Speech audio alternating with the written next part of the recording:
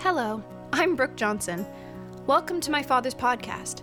For this week's message, or any of the messages in our archive, subscribe for free on iTunes or wherever you get your podcasts. Bethel Christian Fellowship is a church that relies on the support of its community. We consider you a part of that community, and we would love for you to participate in our financial life. You can do that at our website at drcraigjohnson.org. Whether you're new to this space or a regular pod listener, we're glad you're here. We believe that this message will bring you hope, encouragement, and guidance. God bless you. Good morning, Bethel. We welcome our streaming family. Can we greet our streaming family, please? Put your hands together. The Warners are in the house. Bun is here. Tom is here. We have a beautiful and delicious crowd in here. And whoever's looking through the peephole into Versailles, we welcome you, our streaming family. We thank God today for all of our fathers. We are grateful.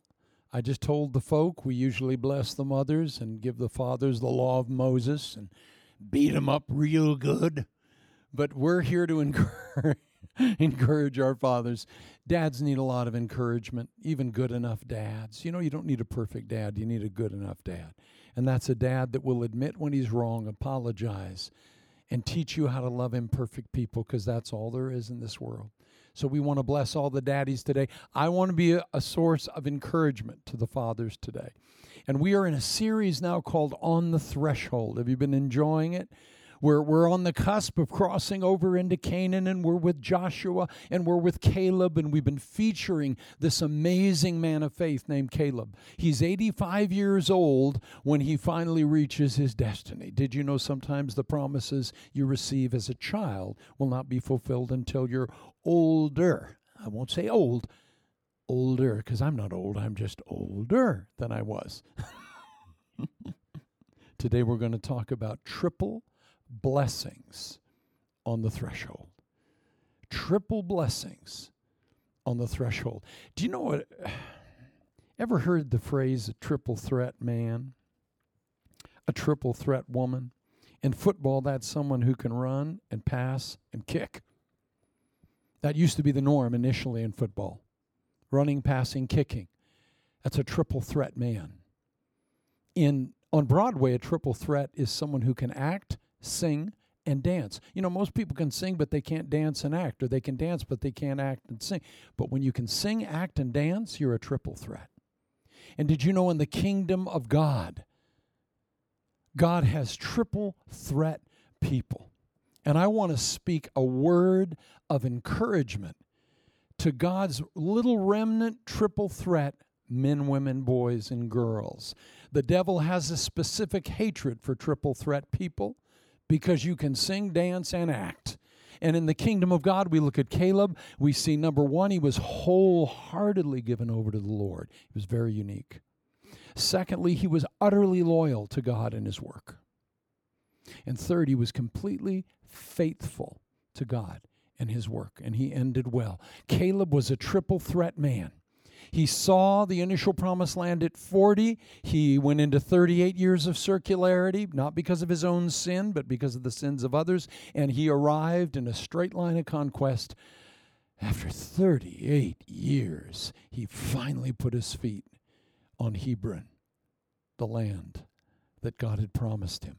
He was wholly given over to God. He was utterly loyal to God and his work, and he was completely faithful. Did you know in the kingdom of God, faithfulness is fruitfulness? Faithfulness, by this something I wish I knew 50 years ago. Well, if to be fruitful, I have to speak to millions, or I have to write books, or you have to make a gazillion dollars, or you have to invent a ship to Mars. And no. In the kingdom of God, faithfulness is fruitfulness. If you are loyal to God and faithful where you are planted, that is the fruit that heaven rejoices over. Whew.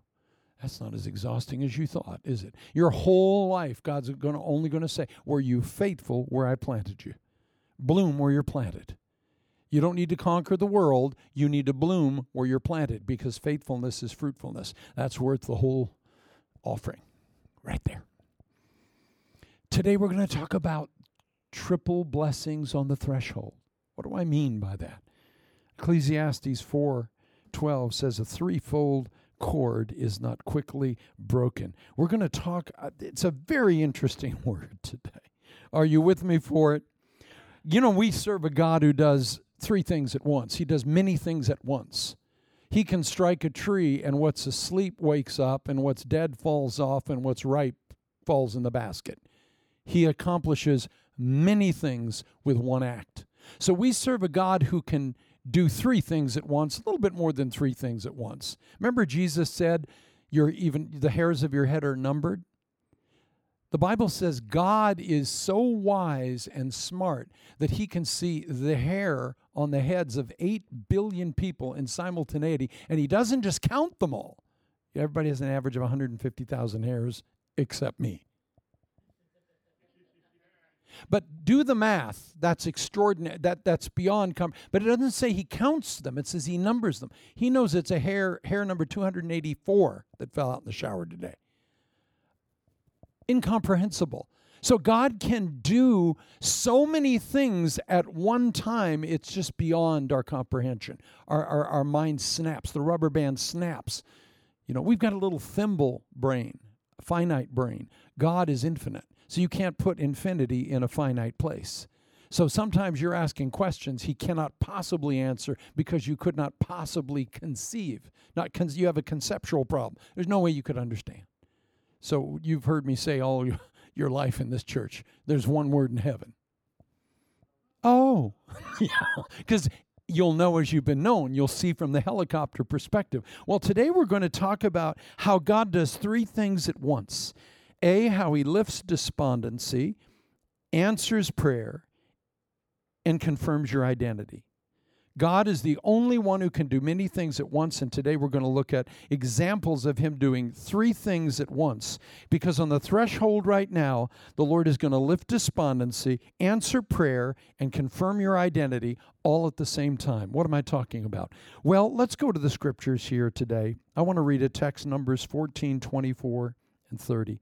But because my servant Caleb has a different spirit and follows me wholeheartedly, I will bring him into the land he went to, and his descendants will inherit it. Verse 30, not one of you will enter the land I swore with uplifted hand to make your home, except Caleb, the son of Jephunneh, and Joshua, the son of Nun. Remember, out of all of the generation that left Egypt, Joshua, Caleb, and Moses survived. Miriam's dead. Aaron's dead. Moses is now dead. And it's only Joshua and Caleb.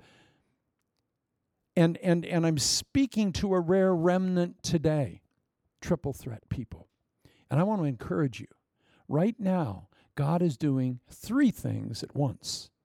He's the God that can do exceeding, abundantly, above, and beyond all we can ask or think. But I want you to look in the Bible. You could also call this message 4 ways God answers prayer.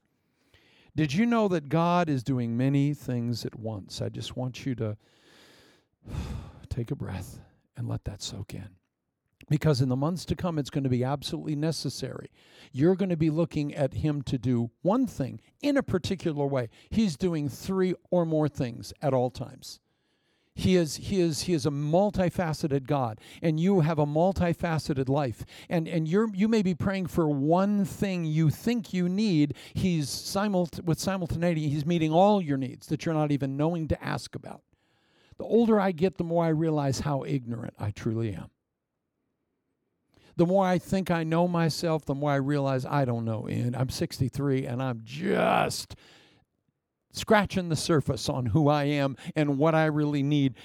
I live most of my life confusing needs and wants. Has that ever happened to you?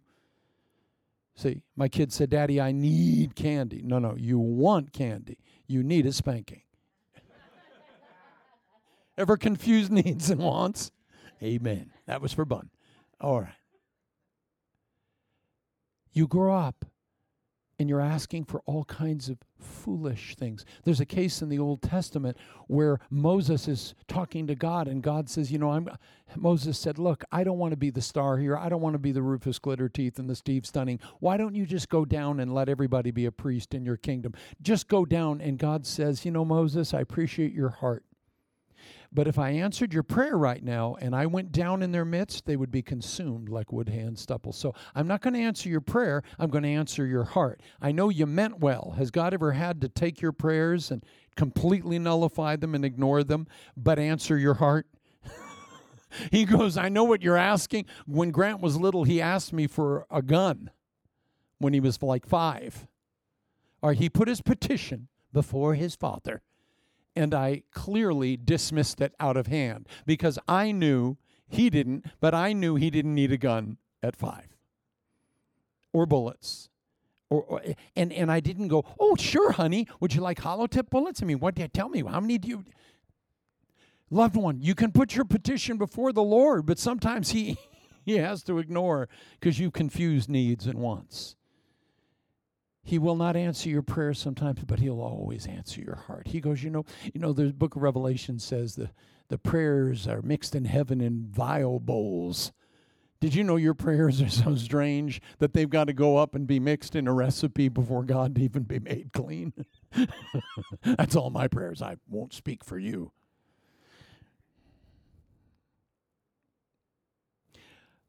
Did you know there's more ways than one that God answers prayer? And I want you to see something really important today. First of all, he's going to lift despondency. You know, the despondency is a universal reality in the kingdom of God.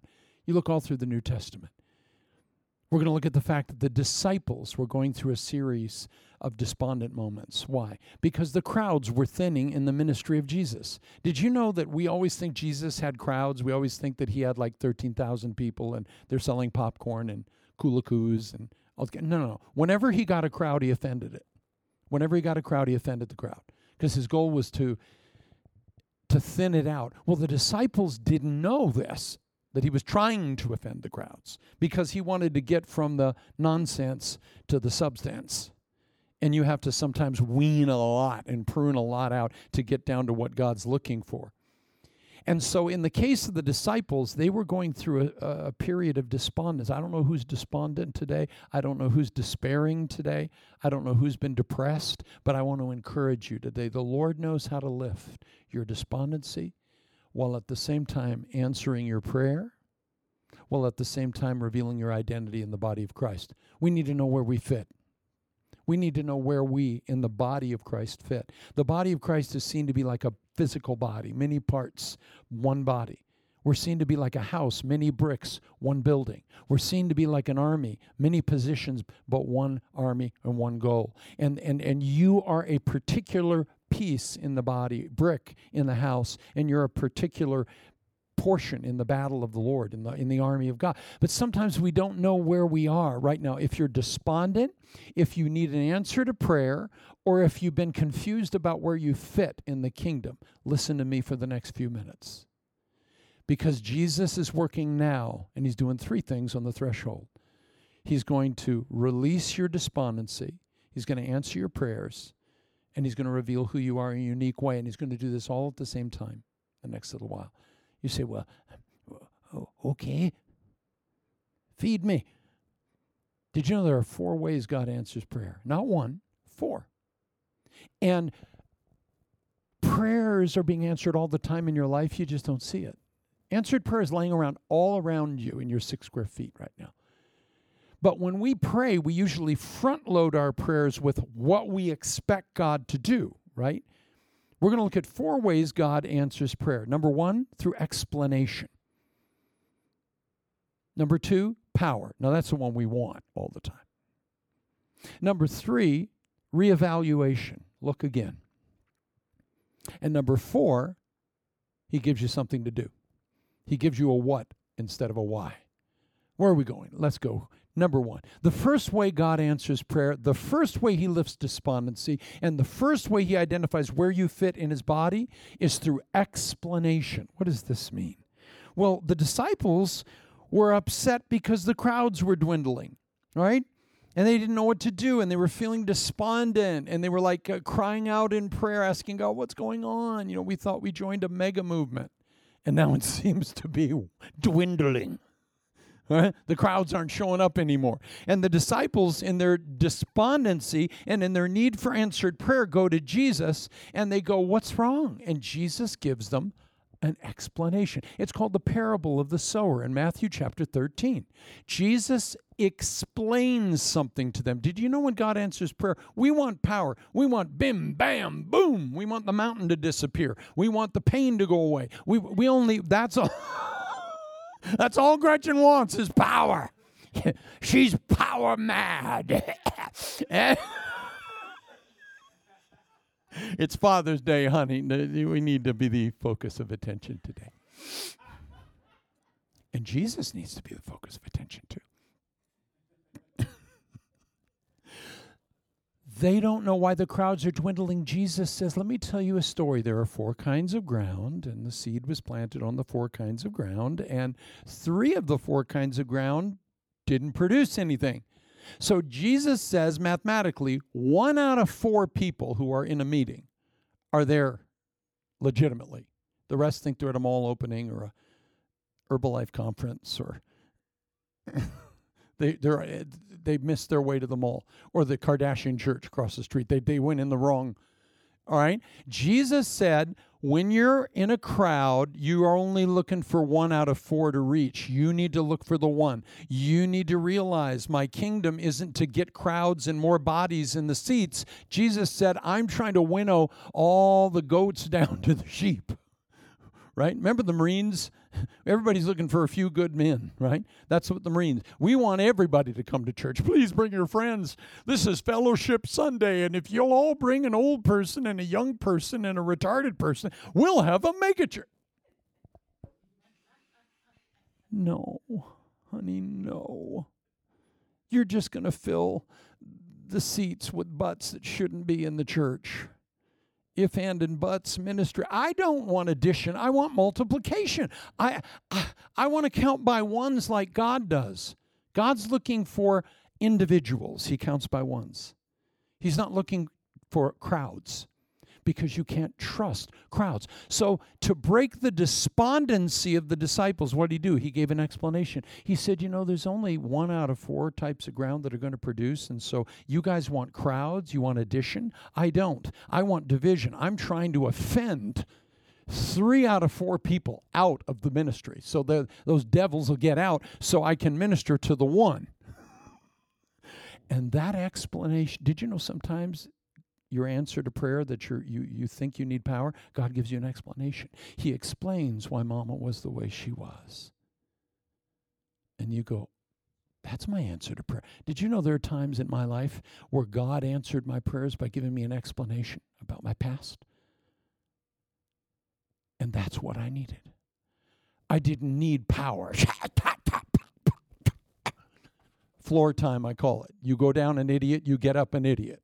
You go down empty-headed, you get up empty-headed. Hey, I want to fall down too. I want the double dose of the Holy Ghost from coast to coast, but that's power. We'll get to that in a minute. The first way God releases despondency and depression and despair and answers prayer is he gives an explanation. The 2 on the road to Emmaus in Luke chapter 24, it's after the death and resurrection of Jesus. They haven't heard yet that he's risen. They're walking by themselves and they're despondent. All they know is that the Messiah is dead. All they know is the guy they believed was the God-man is dead.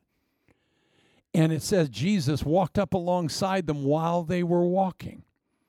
And he said, how y'all doing? They went, oh, man, haven't you heard what's going on? The one we thought was the Messiah is dead. And Jesus, it says, opened their hearts and beginning with Moses and the prophets, gave them a Bible study explanation of Messianic prophecy, proving from the scriptures that Messiah had to die, be buried, and rise again from the dead. And as he opened the explanation of scripture, their hearts were illumined, and the scripture says, eventually their eyes were opened and they knew it was Jesus.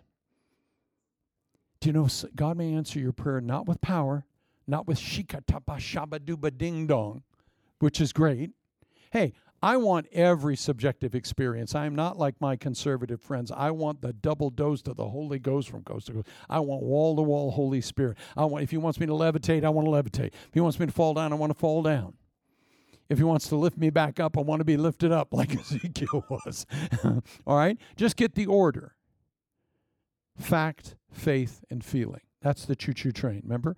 Get the facts, have faith in the facts, and the feelings will follow. Never put the feelings first. But don't discount the feelings. Don't worship in a certain way. You may be asking demons into your heart. Have you ever heard those people? They think the devil's more powerful than the thrice holy God. Watch out, it might be Satan. Watch out. Watch out. And you're looking around like, what? Loved one, God is sovereign.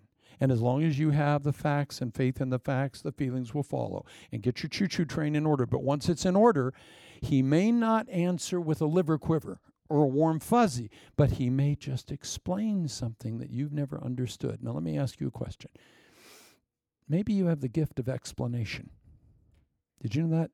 Nehemiah 8:8 said, some people have the gift of looking in the law and giving the distinct understanding to others. You know, you may have a gift of explanation. You may have a gift of teaching. You may have a gift of being able to illumine and enlighten people to help them understand an explanation to why their life is the way it is. And that individual in the body of Christ that has the gift of teaching, or we call it forthtelling, or they're able to open the Word of God and the Holy Spirit illumines some people, and maybe you right now, you don't realize that God is lifting your despair and depression and despondency. He's answering your prayers, first way he does it. And he's identifying your place in the body of Christ with explanation. You may have a gift of explanation. Have you ever been around anybody that has that kind of gift? One's talking to you right now. Do you listen to good preachers online? Do you listen to people that have the gift of, they're able to change your life and maybe be an answer to prayer because they're explaining stuff. You're waiting for a lightning bolt and to press your eyes and see the funny lights. God doesn't always answer that way, but he always answers first with an explanation. It's less dramatic, but in my opinion, long-term inner healing, it's more dramatic. It's Father's Day. Maybe God can explain to you why your dad was the way he was. Because you don't understand. You know, he only had what he had to deal with. I'm so sorry. Maybe you didn't have a dad. Maybe dad wasn't there. Maybe he can explain where your life has gone in terms of that. Did you know sometimes explanation is a better answer to prayer than anything? Because you don't understand the cycle in your life of addiction. You don't understand it. You keep acting out. Remember we always say recover or repeat? If you don't recover or get healed in an area, you will repeat a behavior indefinitely, ad infinitum, right? I wish I knew this 50 years ago. Craig, recover or repeat. If you don't recover and get that bitterness healed, you will repeat that behavior that is rooted in bitterness the rest of your life. I knew a lady that I met in 1974. She was in our apartment complex where I met Mike. Remember Mike Casa de Vida? The House of Life, by the way. It's the only Spanish I know. She was the assistant manager of the apartment. She married an alcoholic, divorced him, married an alcoholic, divorced him, married an alcoholic, divorced him, married the first guy again. This is a beautiful, smart, professional, highly functional lady who was broken in an area. She wasn't a crack whore. She wasn't stupid from a trailer park somewhere. She was highly amazing, but she wouldn't recover in that area, so she repeated. She was trying to fix her father, and every man that reminded her of her father, she married. And guess what? She didn't recover, and she didn't understand that, and she didn't get the healing, so she repeated that behavior. Oh, that woman needed an explanation from God. That would have been the answer to prayer she needed. Now, I don't know if she ever got out of it, because I hadn't seen her since 1976. But I remember going, Craig, never judge somebody as stupid or broken or whatever, because this woman was really beautiful and really smart and really loving and really good heart, and yet she kept making the same stupid decision, marrying the same man.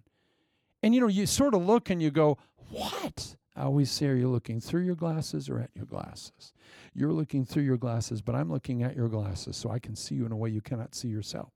You're looking through your life. I'm looking at your life so I can see you in a way you can't see yourself. So when you keep repeating and flying around in circles, we can all look in and go, honey, here's an explanation, okay? So some of you, your despondency will leave, your prayer will be answered, and you will figure out you have a gift of explaining, by God giving him a simple explanation. That's all you need sometimes. The second way God answers prayer, the order is lifting despondency, answering prayer, and identifying where you fit in the body. The second way that he does it is power. Now, this is the one we want all the time. This is all you're looking for when you pray. Heavenly Father, in the name of Jesus, let that mountain be removed. And sometimes he'll blast the mountain. But this is the forgotten dimension of God, power. Yes, in Mark chapter 5, there's a woman with an issue of blood. This is a lady who just her life was dripping away. She was unclean according to Jewish law because she had a constant flux and blood condition, and she was ebbing away drip by drip, day by day, and her life was just eking out. And she was unclean, so she couldn't be intimate with her husband. She couldn't be around her children. She wasn't allowed to cook for them. She was completely marginalized by this horrible condition. And it says she spent all she had on physicians and was nothing better, but rather grew worse. Now, let me ask you, does she need an explanation? Does she need a sermon series on the tabernacle in the wilderness? Does she need a dry apologetic explanation of the existence and attributes of God? No. She needs power. When someone's tormented by an evil spirit, they do not need a teaching on the book of Haggai right then. They need double-dosed Holy Ghost power. This is what we call the excluded middle. This is what we call in the body of Christ the really suspicious category. But the woman with the issue of blood in Mark 5 needed power, not an explanation. Her answer to prayer had to be power. She was going to die. She was already half dead. She didn't need a pat answer. She didn't need a stupid counselor that's going to misguide her. She needed nothing but raw power. In the same text, there's a man named Jairus, and his 12-year-old daughter is dying. And he runs to Jesus, and he says, please, Jesus, please, my baby is dying. Please. He needed power, not a sermon on the book of Numbers. Do you know the book of Numbers is often overlooked? It's very significant. And Charlie Brown's teacher. When you have a demon tormenting you, you need power. You need deliverance. You don't need a lecture. You don't need a sermon. You don't need a class. I know people, Pastor Rick used to say, the devil's a deceiver. He said, process feelings, rebuke devils. Never rebuke feelings and process devils. Ooh, that's worth the offering too, but it doesn't go to Rick. It comes here. I'm a man of God, but to a point. We all have our limits. A woman with the issue of blood didn't need an explanation. And charts, Bible charts. Look here. Now, when she's healed and her demons are gone, maybe she'll sit in on my class on the tabernacle in the wilderness. Blue represents heaven and crimson represents the blood. And, okay, when you're healthy, you can hear that. When you're in agony, you can't. When I was in Nigeria the first time, I did a TV show with Ebenezer Obey and Afalarin Obey, and it was watched by 90 million people in Africa. Right? I had not eaten because the food was so ghastly that you could hear my stomach throughout the interview. You can hear me prophesying, and Ebenezer Obey was getting so ticked. I mean, this is a godly man. This is an ancient saint. But we couldn't read the Bible because so the show's over and he turns to his son with, and he says, get him food. The cow legs weren't getting it and the goat ears wiggling on the plane weren't my cup of tea. So we went to a Chinese place in Nigeria, which was I think it was $600 for us to eat one meal anyway. I'm on this show, and a lady watching the show in agony in her home that has not been able to get out of bed, has not been able to tend to her kids, has not gotten up to go to work. She's in absolute agony. She saw me, the big fat white guy, on the TV show, and Jesus spoke to her and said, go to the meeting where that man is and you will be healed. So I speak the first time to about 2,000 people, and mid-sermon, I point over to the right side of the room, way in the back, and I say, you have a sword in your side, and the Lord is going to pull that sword out. And I went right back into the sermon, just like I'm gabbing right now. I didn't even remember doing it. I didn't see a vision. I didn't have an angel. Yes, sir. Yes, sir, angel. Yeah, I'll do it right away. You know, I knew one preacher used to do that. He'd be preaching. He'd go, hold on. Yes, sir. Yes, sir. Yes, sir, I'll do it right away. Debbie Boone, come up here. It was always Debbie that got the prophecies. And believe me, she was worthy of all the prophecies you could give. Lord, stop me now. I got to stay on my text. I knew when she was 16, I used to sit at Pat's house and just stare at her across the room and go, Lord, if you ever give me anything, give me that. There were 20 of us claiming her. And then my friend got her. I said, yeah. We didn't think well of that man, God God bless you. I'm sure he's out there somewhere. Shut-tut-tut-tut. We were doing spiritual warfare over Debbie Boone. Anyway, I'm sorry. How did that happen? My God, he's getting old. Tom, I'll let you get to you, Ross. Don't worry, brother. We're closing.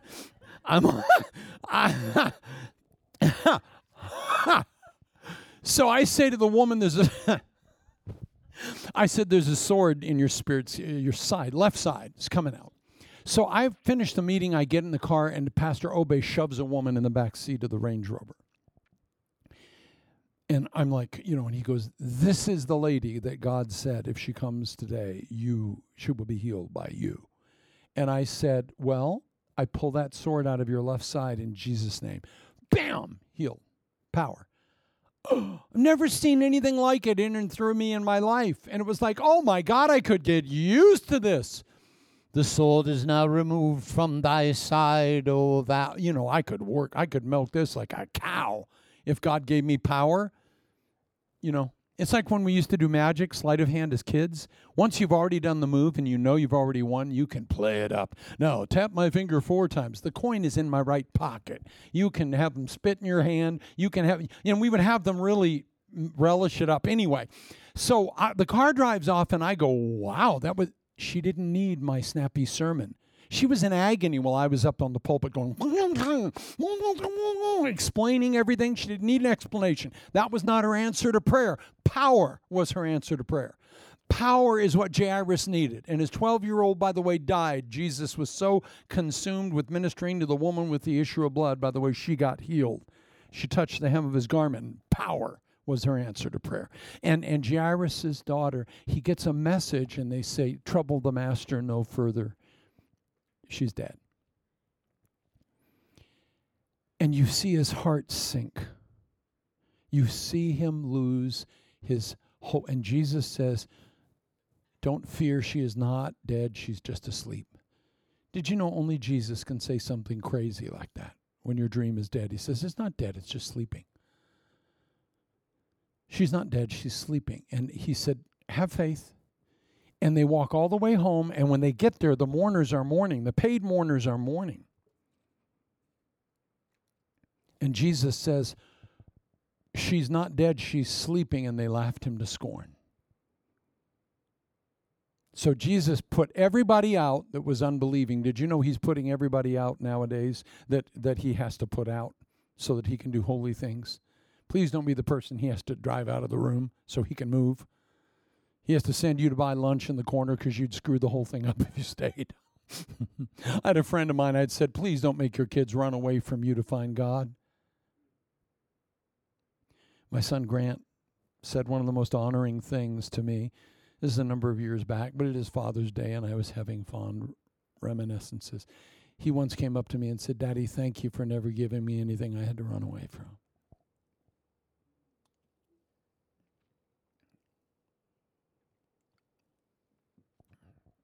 I made a choice not to raise my children in crazy church stuff. I want them to love God with all their heart and have a unique, intimate relationship with him. Whether or not they dressed like a pastor's kid, whether or not they showed up and sat in the front row, whether or not, don't make me go into that. Preachers' kids are some of the most broken, wounded, despondent people in need of God because their parents wrecked them. God may lift your despondency, answer your prayer, and identify who you are by explaining something. So I want to bless all my explainers there today who are your teachers, your gift of teaching children, teaching people. You're an explainer. You can say, that's where I fit in the body of Christ. When I open my mouth, I explain things for people, and I become a living answer to prayer. That's who you are in the body. You don't need to have shabba-dabba-ding-dong power. Now, power is the second way God lifts despondency and answers prayer. And let me ask you, maybe your identity in the body of Christ is to be a power person. Could it be that you are anointed by God to be a conduit of power? Could it be that maybe you can't explain your way out of a paper bag? Maybe you only know 2 Bible verses and you misinterpret both of them. Okay? You have no gift of explanation.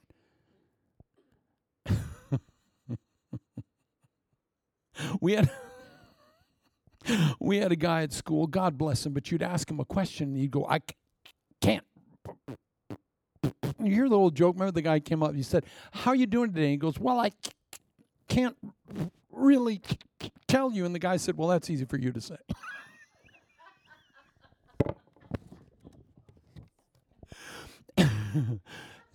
Some people trying to explain something will ruin the universe as we know it and misexegete the Bible. Okay. But you could be a conduit of power.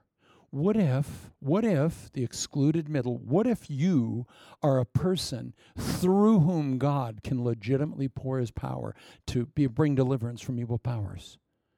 To channel that kind of power when I pulled the sword out of the left side of that woman. I didn't manufacture that. I didn't sit at home and see a vision. I don't know how that happened, but by God, when you're in Nigeria, God does that kind of stuff. Sorry, doesn't do it here. Try to find it, East Coast, West Coast. Guess where you'll find it? Nowhere. Yet. But we are standing on the brink of the greatest outpouring of God in human history. And it's not going to be in Guam, and it's not going to happen on Mars. I was on Mars, and their legs were growing on, and eyes were... No. When that happens on social media, in 20 minutes, the whole world's going to be looking at it. But the reason God hasn't done it yet is because miracles have a very low level of converting anybody. Once they start, God will let them roll for about, Jesus' ministry was 3 years, right? They were bored immediately. Did he raise the dead in the meeting today? No, he's slipping. Only 2 eyes popped in the sockets. Oh, I knew when he used to raise the dead every service. Even miracles get bland after a while. It's like, did he lengthen legs? That's it? Okay. God will only release this kind of signs and wonders I'm talking about for a short period of time. And then they evaporate. But miracles never in the Old Testament changed anybody's mind or anybody's heart, and they never did in the New Testament.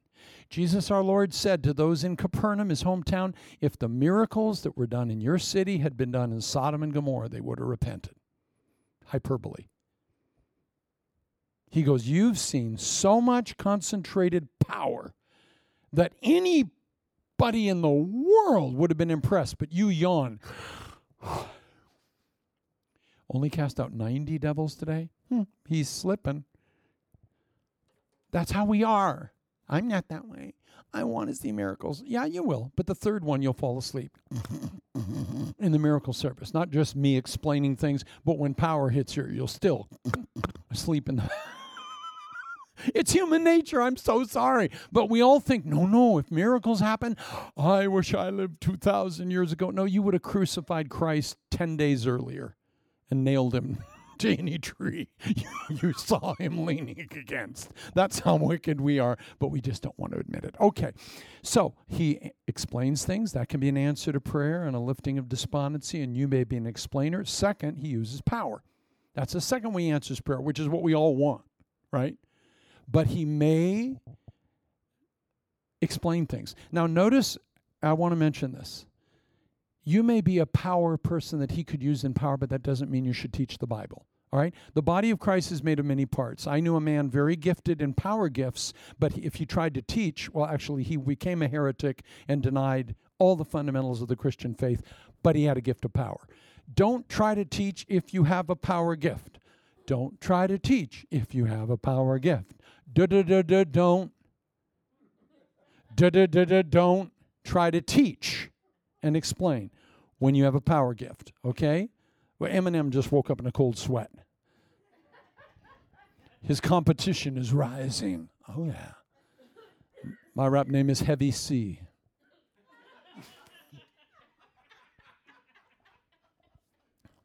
That was for Gretchen, just completely for Gretchen. Unthink that, Gretchen. All right. Power. This man had a power gift second to none. I've never seen signs, wonders, and miracles. They were all legit, and they were all of God.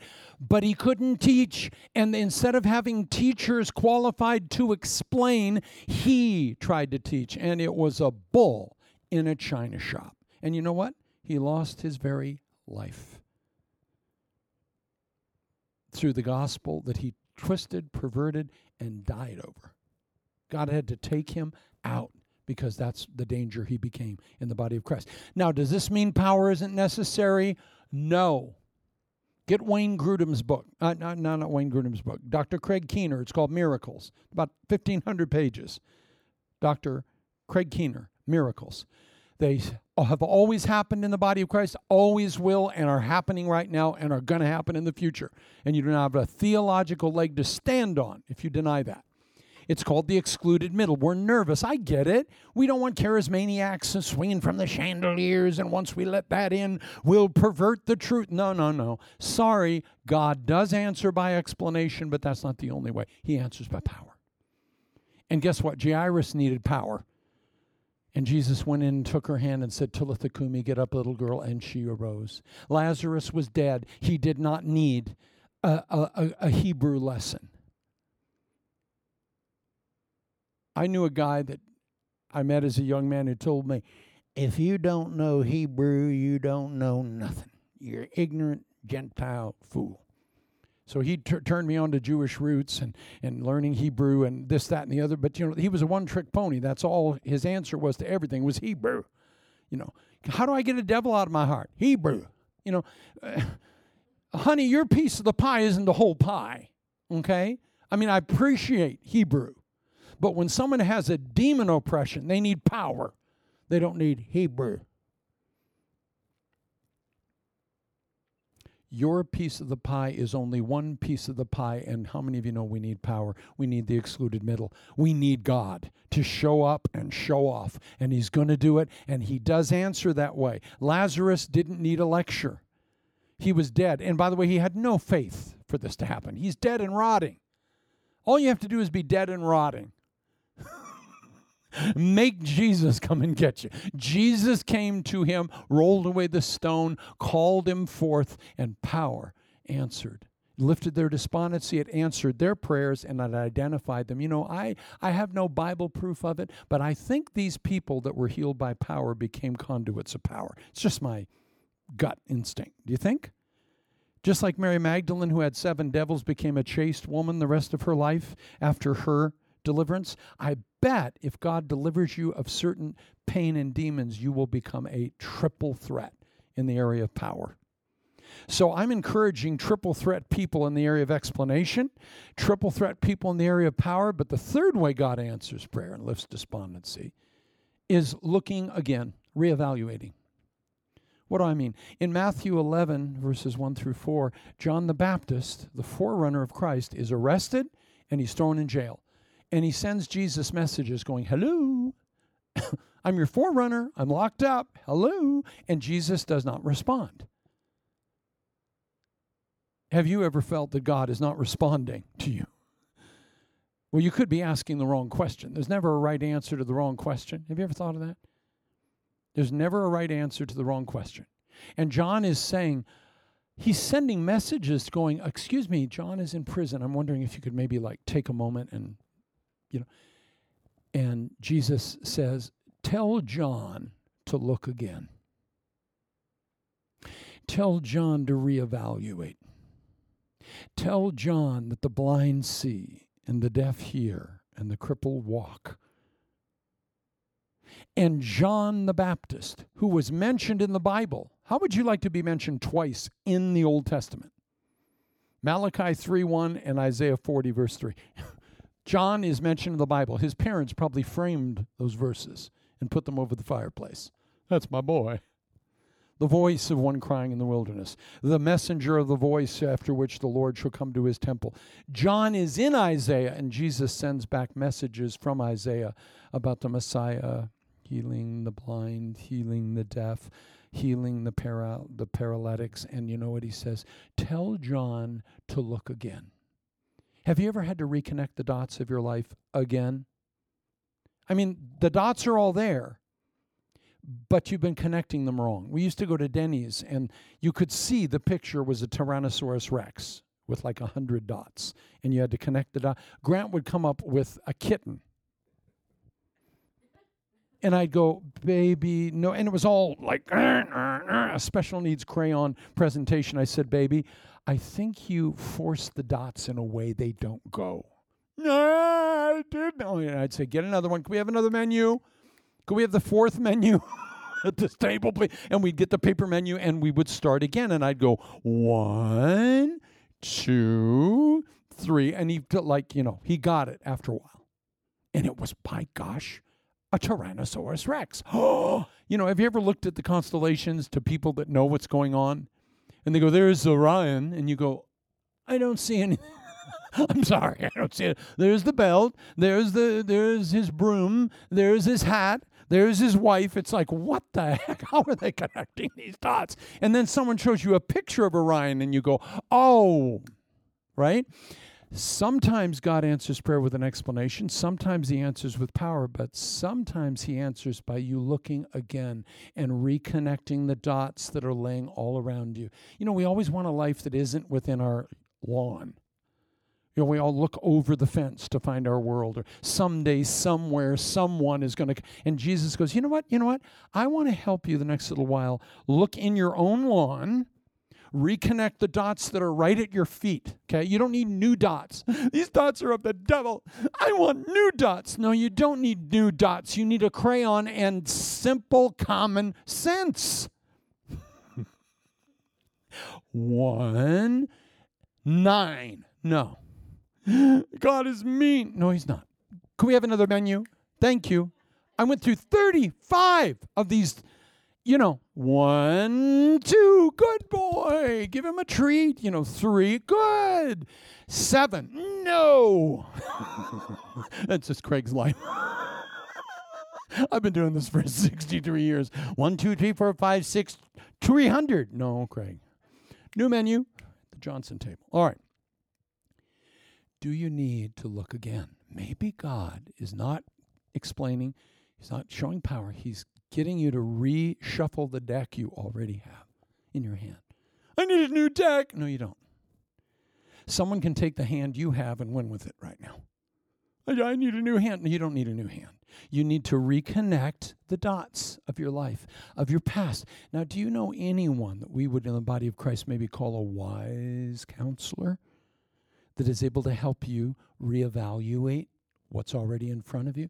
Do you know we pay people on Zoom calls to be an objective third party to look in at us and help us reconnect our dots? They never give you new dots as a therapist or as a wise person. They just have an ability to see us in a way we don't see ourselves. Boy, maybe that's your place in the body of Christ. Have you ever had a spirit of counsel on you? We call that a person of wisdom. Knowledge is knowing a tomato is a fruit. Wisdom is not putting it in a fruit salad. Knowledge is pins. Wisdom is the pin cushion. Some of you have a gift of counseling. And when we spend 10 minutes with you analyzing and explaining our situation, we recalibrate, reconstitute, and reconnect the dots, and we're better people. And you know what? There's something liberating about that. If it's your friend that's able to help you reconnect the dots, or a therapist, maybe you need to talk to someone who's able to stand outside your life and not judge you and just give you a new take on you. That's liberating. That's delivering. That's wonderful. Maybe it's the way God's going to answer your prayer, not with an explanation or power. Now, I still want him to answer with power. I'm just telling the truth. Pop. I want God to always do what I want right now in the name of Jesus. And I used to scream scripture and try to bend his arm behind his back. In Jesus' name, in Jesus' name. I'd be watering a wrench garden, commanding it to grow. In Jesus' name, in Jesus' name, hammer, grow, screwdriver, grow. Guess what? They never grew, and they never will. Quit watering wrench gardens. But I'm so sincere. Yeah, we know. But I mean well. Your meaner doesn't really matter now. He may explain it. He may give power. And he may re-examine and reevaluate and reconnect the dots. The fourth way he lifts despondency, answers prayer, and reveals who you are is he gives you something to do. He shifts you from the why to the what. Did you know you're not to be hung in the why not? Do you know God will never answer the why question this side of eternity because we have pea brain thimbles of understanding. And we demand, it's called a category mistake. We demand infinite knowledge in a finite mind. It's impossible by definition. It's like God making a square circle. Impossible by definition. So most of what you're asking for in the why category, you're wrong. It's a category mistake. You will never get an answer. But he will answer, what should I do next? He won't answer, why did that happen? But he will answer the question, what is my next step? And we get addicted to the why not, and we're hung in it. And I know people that have been frozen for 4 decades still asking why. If you sit at the door of why, it'll never open. As much as you knock on it, you'll have bloody knuckles. God will not answer that door. If you go next door to the what door, what should I do next? It'll open up just like that, and God will give you instructions. Remember when Jesus said, put your net on the other side of the boat. He didn't explain something to him. He said, here's what you need to do. Remember, to the paralyzed man when he was healed, he said, take up your bed and walk. Remember, Jairus was told when his daughter was raised from the dead, give her something to eat. God often will not answer why, but he will answer what. Sometimes the greatest answer of prayer you need right now isn't an explanation. It isn't power. It isn't look again. It's do this. And maybe you're a person with a gift of helps that can technically help people do what they need to do next. And for them, it may be a task they've never tried. And they're looking for the why, but God says, I'm only going to give you the what. What is my next thing to do? See, whenever you're tempted to go, why did that happen to me? Ask, what shall I do about it? What can I do next, Lord? What's the next right step? That can be the greatest answer to prayer you've ever had. Is God giving you a what to do? And you know what? All you have to do is do it. All you have to do is do it. I was in the house the other day and the Lord just put a little what on my heart. Never gives me a why to anything. I don't need that. I don't ask for that anymore. I don't look for it anymore. I'm growing up. But he tells me what to do. Call so-and-so. I did. I called them. And I always tend to call people when they're right on the edge of a building. Right? How you doing? Oh, no, it's him. I don't hear voices and press my eyes and see the funny lights. I'm just good at my water nowadays. What shall I do today? I just get a little dance nudge, and I go that way. And I'm just not fighting it anymore. Explain that. Why should I go left right now? God can't use people like that in this outpouring of the Holy Spirit because he can only dance with people that will take the most subtle of his instructions. Maybe there are answers to prayer lying all over your life right now. Maybe your despondency is going to be broken in 4 ways. One of those 4 ways. The notes are on the website. You can put them on the fridge. If I were you, I'd realize we're in a time of triple blessings on the threshold, and you need to know the 3 things he's doing right now. He's lifting despondency, answering prayer, and giving you your place in his body. But you have to know there's only 4 ways he does it. So from now on, when you're ministering to other people, don't just think answered prayer when you lay hands on them that you're going to feel electricity. You may not feel, you may lay hands for power to fall and God gives you an explanation for them. or God has you help them reconnect the dots and reevaluate, or God gives you a word on what they should do next because they need to do a what, not give them an answer to a why. When people ask why and are sobbing, just sob with them.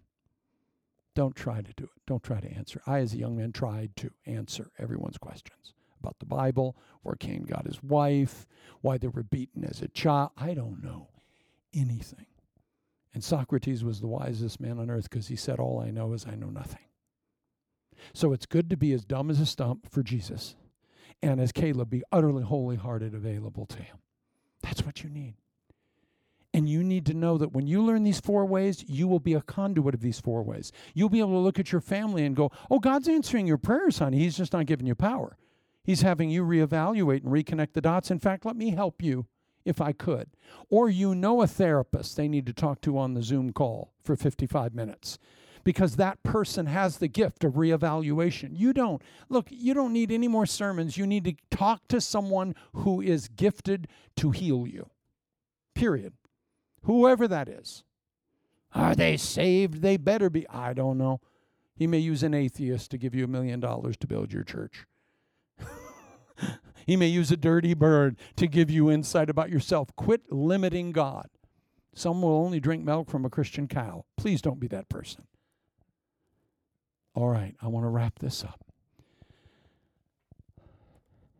Triple blessings. Are you ready for them? I am. I don't want one thing. I want everything. I'm ready. I've lived this long. I've waited this long. I've hoped this long. I want to see Jesus lift despondency, answer prayer, and identify where people fit. Those are the 3 things he's doing right now, beloved. And I pray right now, Holy Spirit of the living God, fall afresh upon us right now, Lord. Please confirm these words with signs and wonders following on this Father's Day. Please, Lord, lift the despondency of your saints in the name of Jesus Christ. Lift the long-term despair off your saints in the name of Jesus Christ right now. Lord, please answer the prayers of your precious people, God, in a way that they can perceive it. Whether explanation or power or reevaluation or giving them something to do, God, in the name of Jesus, we pray clarity for your precious lambs, Lord. And we rebuke darkness in Jesus' name. We rebuke deception and misdirection and in Jesus' name right now, Lord. Oh God, please, your daughters, Lord, we pray a special blessing on your daughters. Daughters of Eve, what a holy group, what a blessed group of your precious girls, Lord. Bless the women of God, Lord, under the sound of my voice right now. We curse the despondency off of their life in Jesus' name, Lord. We pray that the enemy blinding their minds to visually seeing answers to prayer will be broken in Jesus' name, Lord. We pray they'll find out who they are and where they fit. That they will have a clear understanding of their gifts and their talents and their abilities and their spiritual gifts and where it is they click right in the body, Lord. We pray a refreshment upon your daughters, a rebuke of despondency, an answer to prayer, and a positioning of them in the body. Father, for your beautiful, beautiful sons of Adam and all those who are fathers, literally or spiritually, under the sound of my voice, we bless the daddies. We bless you who are spiritual fathers. We bless you in Jesus' name. And we curse the despondency of the enemy placed upon you to obstruct your vision. And in Jesus' name, lift off of these men. Despondency, leave in Jesus' name. Lord, bring an answer to prayer that my brother can understand, that he can clearly see and delineate in Jesus' name. Oh God, bless my precious brother that he will find his identity in Christ and he will see where he fits in the body and he will just be a one-trick pony and just do the one thing you've called him to do, God, where he'll find relief and satisfaction in his life. In the name of Jesus. Lord, confirm these words with sign following. Somebody say amen. Can you praise the Lord and put your hands together? Triple blessings on the threshold. I want 3 of everything. Gimme, my name's Jimmy. And your girls, gimme, my name's Kimmy. That's your mantra.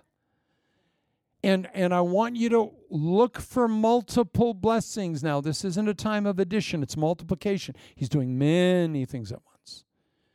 And so we want to get out of this tunnel vision view of where we're only looking through a keyhole. Because when you look through a keyhole, you're already limited. You're already limited. Do you know in the literature of the poetic literature in the ancient world, Greco-Roman world, we only have like 1/3 of anything that was ever written. That's it. All the rest is destroyed. So when you're studying, drama, or you're studying theater, or you're studying tragedy, or you're studying philosophy, you're only looking through a peephole into Versailles. And sometimes that's the way we live our lives, but God wants to sort of expand your peephole a little bit. Maybe give you a portal. All right? When I was on my cruise, I didn't have a peephole to the Mediterranean. I had a whole sliding door, and it was a better view than tunnel vision. So may the Lord deliver us from tunnel vision. Amen. And also one more word, and we'll close with this. Please look through the proper end of the telescope.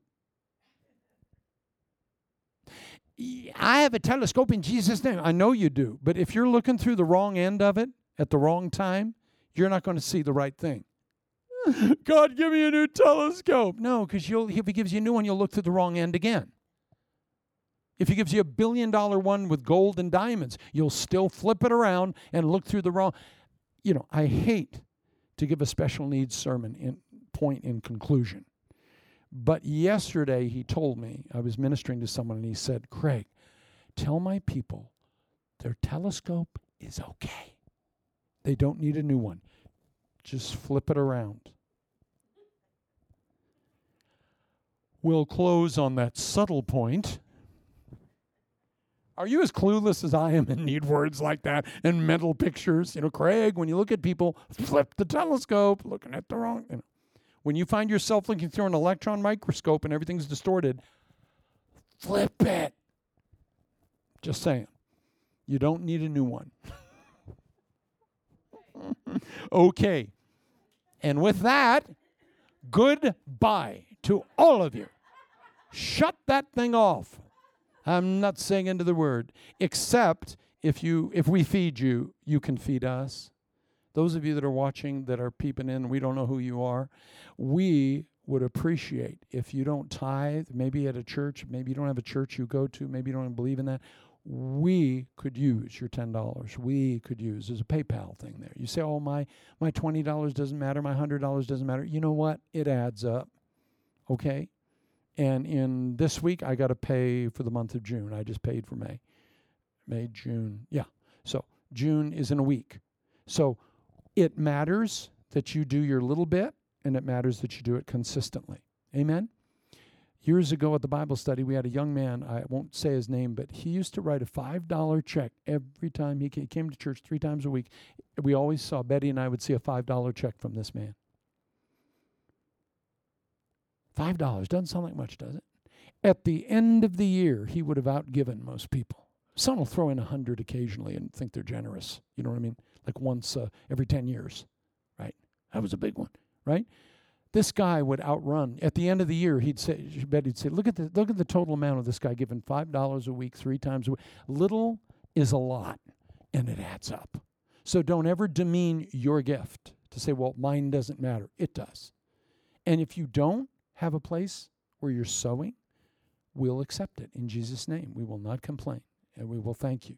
And you can get your tax-deductible receipt at the end of the year. I'm not talking to our little host of folk that are paying all the bills. I'm talking to the folk, and maybe you're new to us, and maybe you don't realize that money doesn't grow on trees and chicken costs the same for my family as it does for everybody else, and that we have to write checks to pay bills. So I just want to say, if we feed you, feed us. Think about it. Amen? Pray about it, but not too long. The Lord says yes. Okay. The Lord bless you and keep you. The Lord make his face to shine upon you. The Lord lift his countenance unto you and give you peace. Amen. God bless you. Let's praise the Lord as we conclude today. Put your hands together. We love you. We hope today's message has been a blessing to you, and if it has, please visit our website at drcraigjohnson.org. There you can find additional messages of encouragement. And if our ministry has been a blessing to you, please consider us in your ministry giving, as we depend solely on the financial assistance of our listeners like yourself.